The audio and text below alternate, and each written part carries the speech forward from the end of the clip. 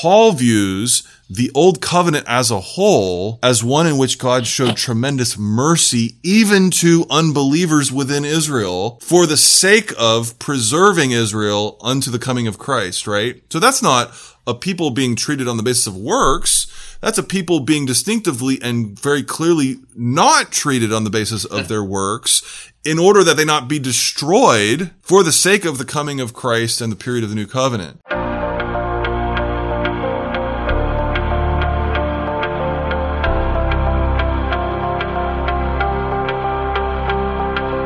Welcome to Mid-America Reformed Seminary's Roundtable Podcast, a broadcast where the faculty of Mid-America discuss everything from Reformed theology, cultural issues, and all things seminary. This is episode 98, and I'm your host, Jared Luchabor. Thank you for tuning in.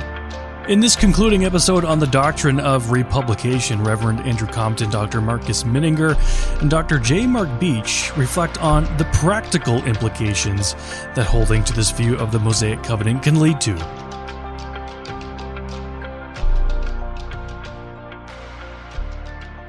What we wanted to do in this final episode is maybe talk through more practically, what does this look like? Because again, as mentioned in the very first episode, that this is something that's being discussed more among scholars, pastors, some lay people with what we might call theological eggheads or something. They're really interested in it, but for a lot of people, they're not even coming across the phrase republication. So I thought it could be helpful then to think through ways in which the ordinary person might come across republication. How does this play out? Maybe a good way to start off is to sort of give a really extreme view. T. David Gordon has contributed some essays in volumes to republication.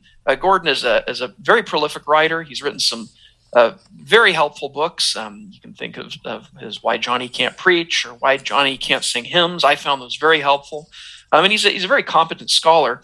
But his analysis of Galatians, I think, really starts to show an extreme view of what starts to happen when you're dealing with republication. So, for example, at the end of his book, Promise, Law, Faith, Covenant, Historical Reasoning in Galatians, he talks about how covenants or treaties differ.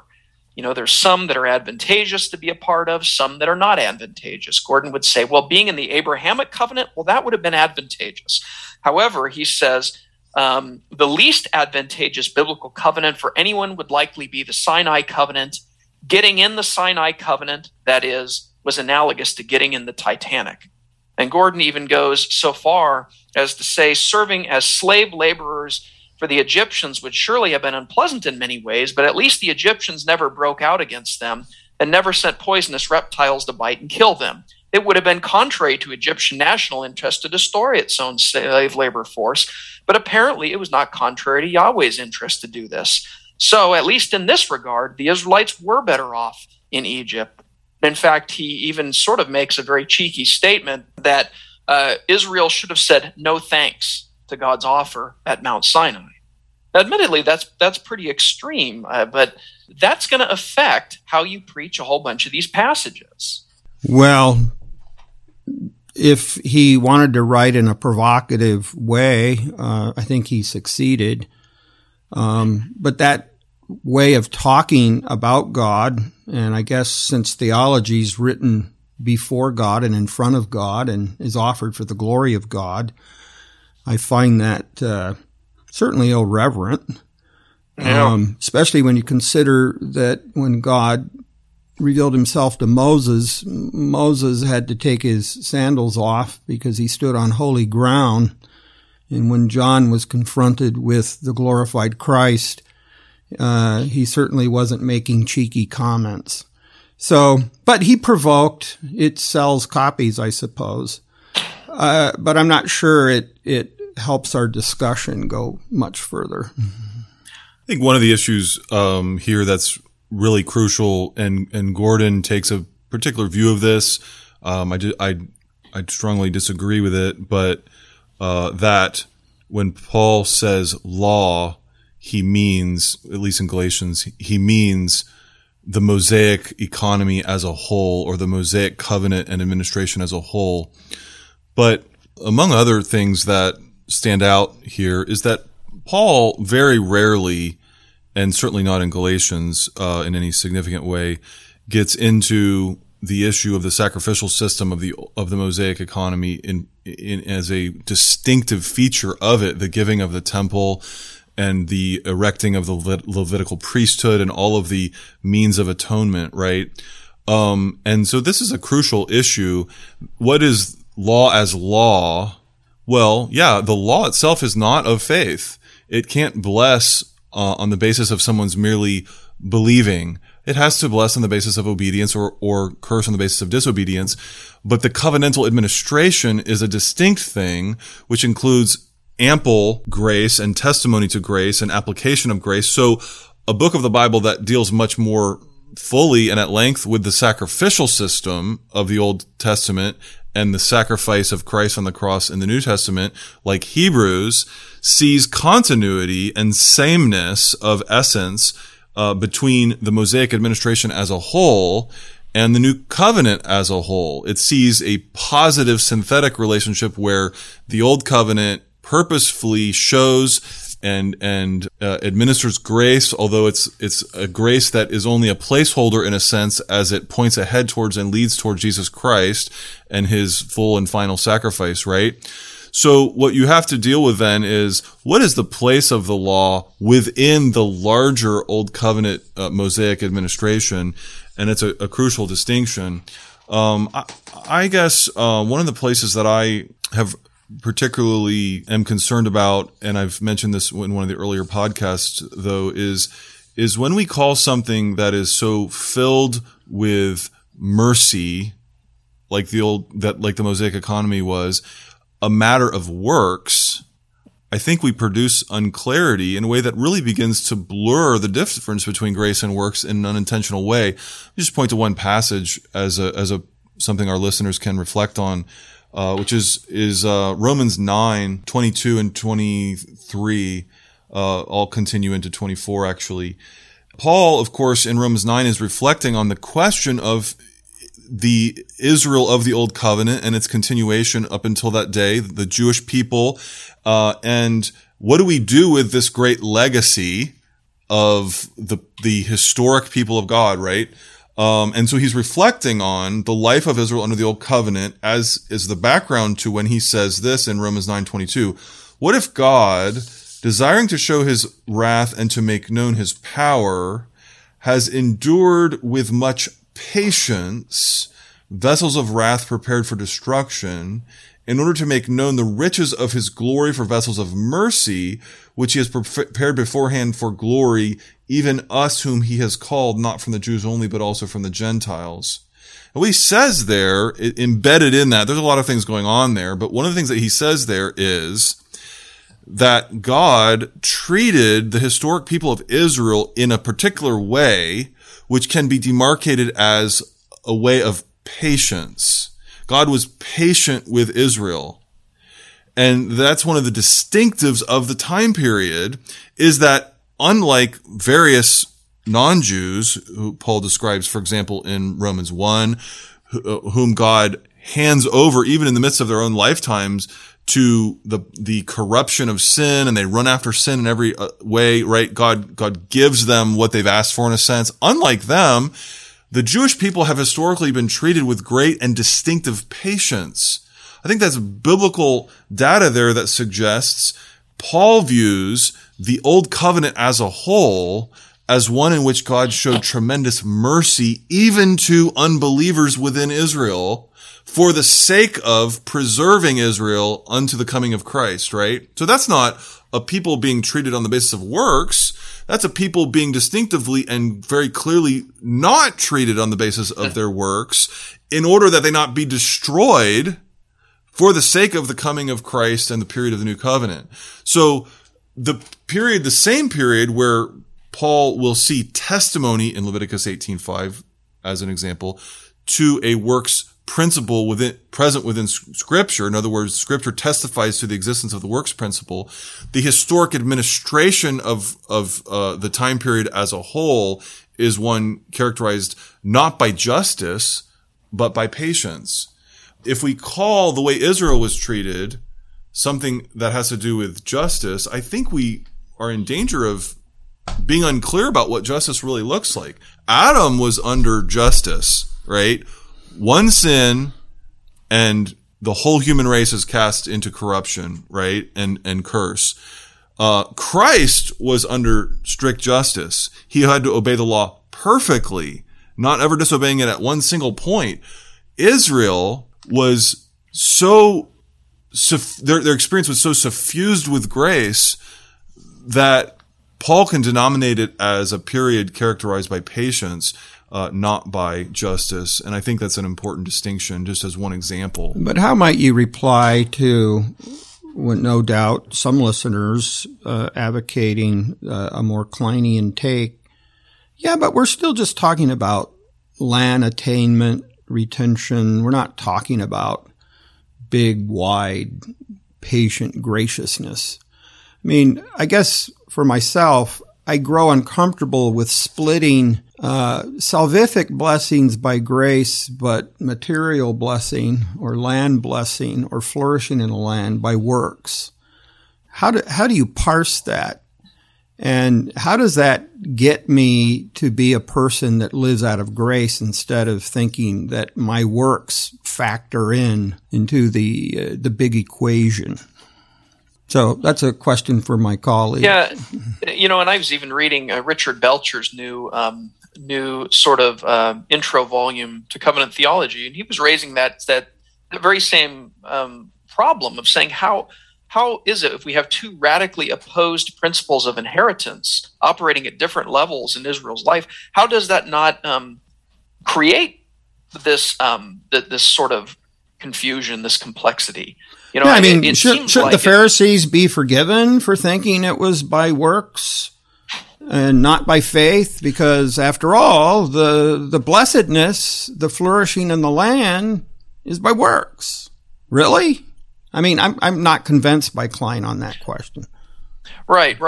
But I think that's really something that, I to speak charitably, I'm sure there is an answer given. I've not found a very satisfying one, because it would seem to me that there is something of a holistic experience of the life before God that's unified even in the Old Covenant. That I'm struck by how everybody sort of has to deal with that. T. David Gordon, who we've been citing, he describes the holistic experience of an Israelite under the Old Covenant as a terrified one.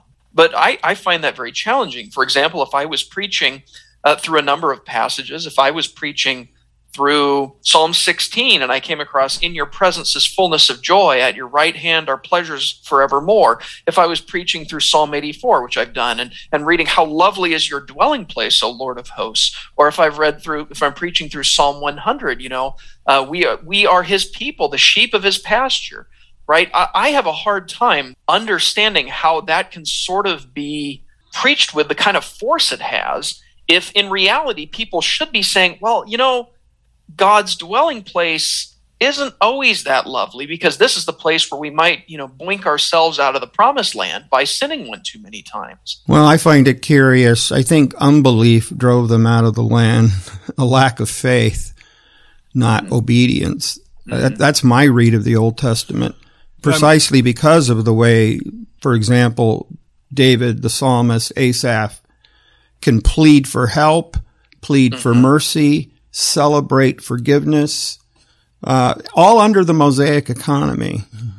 Well, and in that sense, the experience of Israel corporately given over to the exile because of their stiff-neckedness, their going after other gods, etc. In other words, as you said, their unbelief, their continuing not to heed the prophets who say turn, right? It's very analogous to what we would consider church discipline to be in the New Covenant, right? That someone who goes their own way in disobedience and is called to repentance repeatedly but refuses is manifesting a hard-heartedness, a stiff-neckedness, an unbelief. And because of that unbelief and refusal to repent, despite the gracious offer of restoration repeatedly given, then they are ultimately, sadly, excommunicated and declared to be an unbeliever. So, in other words, the exile doesn't show strict justice as much as it shows repeated efforts to intervene and to call back to faith and repentance, etc., which Israel refused. I guess which also becomes the very means by which they find some restoration. That is the exile. That's true. I mean, God uses the exile graciously in also a purifying and redemptive way, which is a whole nother layer of the biblical data that we could consider. I think my basic thought about your earlier question, Mark, is that in Romans 9, Paul is reflecting specifically on the corporate experience of the Jews as a people group. And it's that corporate experience that he describes as marked by a distinctive patience, a patience that was so prominent that it brought questions for the Roman audience about whether Paul's gospel could be true, because Paul's gospel was being clearly articulated as being to the Jew first and also to the Greek. In other words, not seeming to respect the historical priority of Israel as a people group. And Paul's, of course, defending against those misunderstandings of his gospel, that his gospel is in keeping with God's historic treatment of Israel. And he goes on then to explain that Israel's problem was specifically that it pursued righteousness in the wrong way. It pursued it as if it were by works, right? It stumbled over the stumbling stone. So it was a misunderstanding of the arrangement between God and Israel that led by unbelief to Israel's ultimate hardening that is and rejection. a very curious how that theme of by faith, not works, appears throughout 9, 10, and 11 in Paul. So, I mean, I think that Paul sees the law as, of course, present in the Mosaic economy, and the law itself as something that only blesses on the basis of obedience and curses on the basis of disobedience. But he sees the corporate experience of Israel as a whole as much more nuanced than that, not an experience of mere law only all by itself, or as the distinctive thing that we can equate Mosaic economy with law. He instead sees the corporate experience of Israel as one marked by great and distinctive patience from God. And really, in the end, in terms of just our law-gospel distinction, Paul sees that in and of itself, the corporate experience of Israel, as the great explanation for why the law clearly should not be something we seek righteousness through, because it goes like this: not the law applied with strict justice led to punishment. That's not really the way Paul argues in these particular sections in Romans. It's rather this: the law given to the historic people of Israel, plus tremendous patience, read mercy, read God's continued persevering with this people, ultimately still read, as Romans 3 shows, to no discernible difference of condition between the Jewish people and those who had the law, Romans 3, 9 through 20, and the abject sinners among the Gentiles, Romans 1, 18 through 32. So, all under the curse of the covenant of works. The law plus tremendous patience still never remediated the problem of sin 1 ounce. Therefore, Paul says, righteousness is not through the law. In other words, it's by viewing the Mosaic economy as including great patience that Paul actually makes his strongest argument against the law as a means to righteousness. The law had no discernible effect because the law weakened by the flesh, what the law weakened by the flesh could not do, God did by sending his own son in the likeness of sinful flesh and for sin, right? Romans 8, 2, 3, and 4. So Paul agrees with Calvin, the law weakened by the flesh. Yeah, so that it's an argument that the law is unable to deal with, to remedy the corruption of human nature. And so even with great patience on God's part to Israel, there was no ultimate difference brought about in their lives in terms of their moral rectitude or lack thereof. Well, getting back to the basics of this, the problem I have with needing a very nuanced and well-stated position, what you mean by republication of covenant of works in the Mosaic law, is that humans can't merit before God strictly in any case, ever, because inasmuch as human creatures, we owe God all that is due God, as made, even unfallen, as his image bearers. That which is due cannot be earned. When you've given God all that's due God, you haven't earned a thing. You haven't earned blessing, but you can certainly be cursed by your failure. That's why a covenant of works established, and Westminster, I think, gets this right, and I think those who dispute Westminster here are out of sync with the Reformed tradition and federal theology in general. That's why Westminster says that God condescended so that man, a human image bearer, could have fruition of a friendship with him. In other words, the obedience they already owed God in rendering it to him could now be rewarded. A reward undue as such, but in coveting and promising a reward now comes due upon obedience. I don't think that's a small point, because if that's true in the original economy, then you have to hedge a bit in how you think of a republished covenant of works. So that even law obedience in the Mosaic economy, what have you really earned? Except God has been pleased to bless something by a covenant arrangement, by his condescending and being gracious to bless something. And further, why would any of our obedience measure up to some great big reward when it's already due, when it, in the Mosaic economy, whatever obedience sinful people, even being restored in Christ, is flawed and broken. So all of this language needs a lot of hedging and care.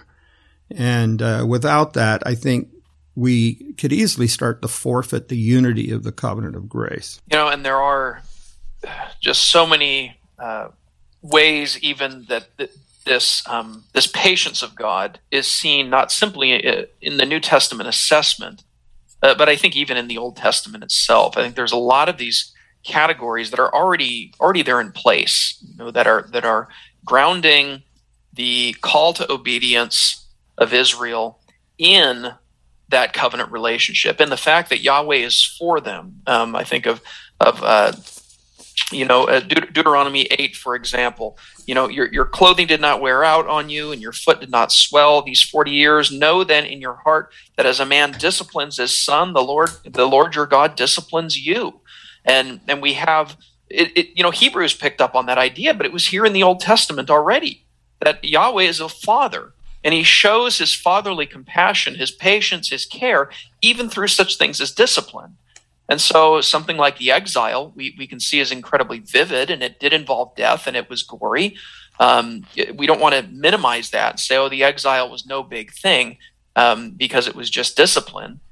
But it was discipline. And Leviticus 26 even uses the word yasar.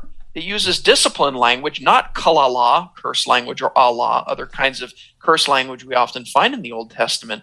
There is a recognition that I think Israel was presented with regularly, that their life, again, we talked earlier, what does it look like for them to not have a bifurcated life of eternal benefits versus land benefits?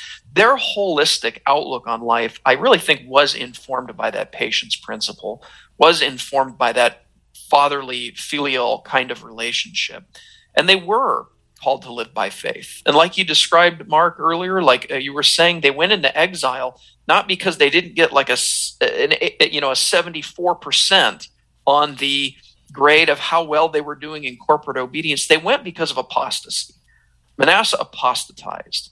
And we know that he repented, but these were outright acts of apostasy that brought about these kinds of sanctions. And again, that then I think helps to affect how we think about our relationship to these Old Covenant saints. It would be easy to just dismiss life in the theocracy as, these are just all stories here that are doom and gloom at every turn, just to illustrate how much we need our Lord Jesus Christ, and that's that. Well, that is a very important application to make from a lot of these passages, that we need one who's better than Moses. We need a better mediator, and we have a better mediator in him. But that can very quickly become sort of the one-note Johnny, that I think that was the name of the song, right? That just gets repeated over and over and over again, and missing a whole range of experiences that God was leading his people through in the Old Covenant. And it's something that I think we share, many of them, even in this greater covenant with greater glory that we're in today. If you'd like to learn more about the doctrine of republication, Dr. Cornelis Venema, President and Professor of Doctrinal Studies here at Mid-America Reformed Seminary, devotes a couple of chapters to it in his book, Christ and Covenant Theology. You can find it at our online bookstore at marsbooksonline.com. Switching gears next week, Dr. Alan Strange joins us to once again touch point on discipline, and then move on to consider marriage, divorce, and remarriage. For more episodes, you can find us on our website at midamerica.edu/podcasts and wherever you listen to your favorite shows. Be sure to search for and subscribe to Mid-America Reformed Seminary's Roundtable. I'm Jared Luchabor. Till next time.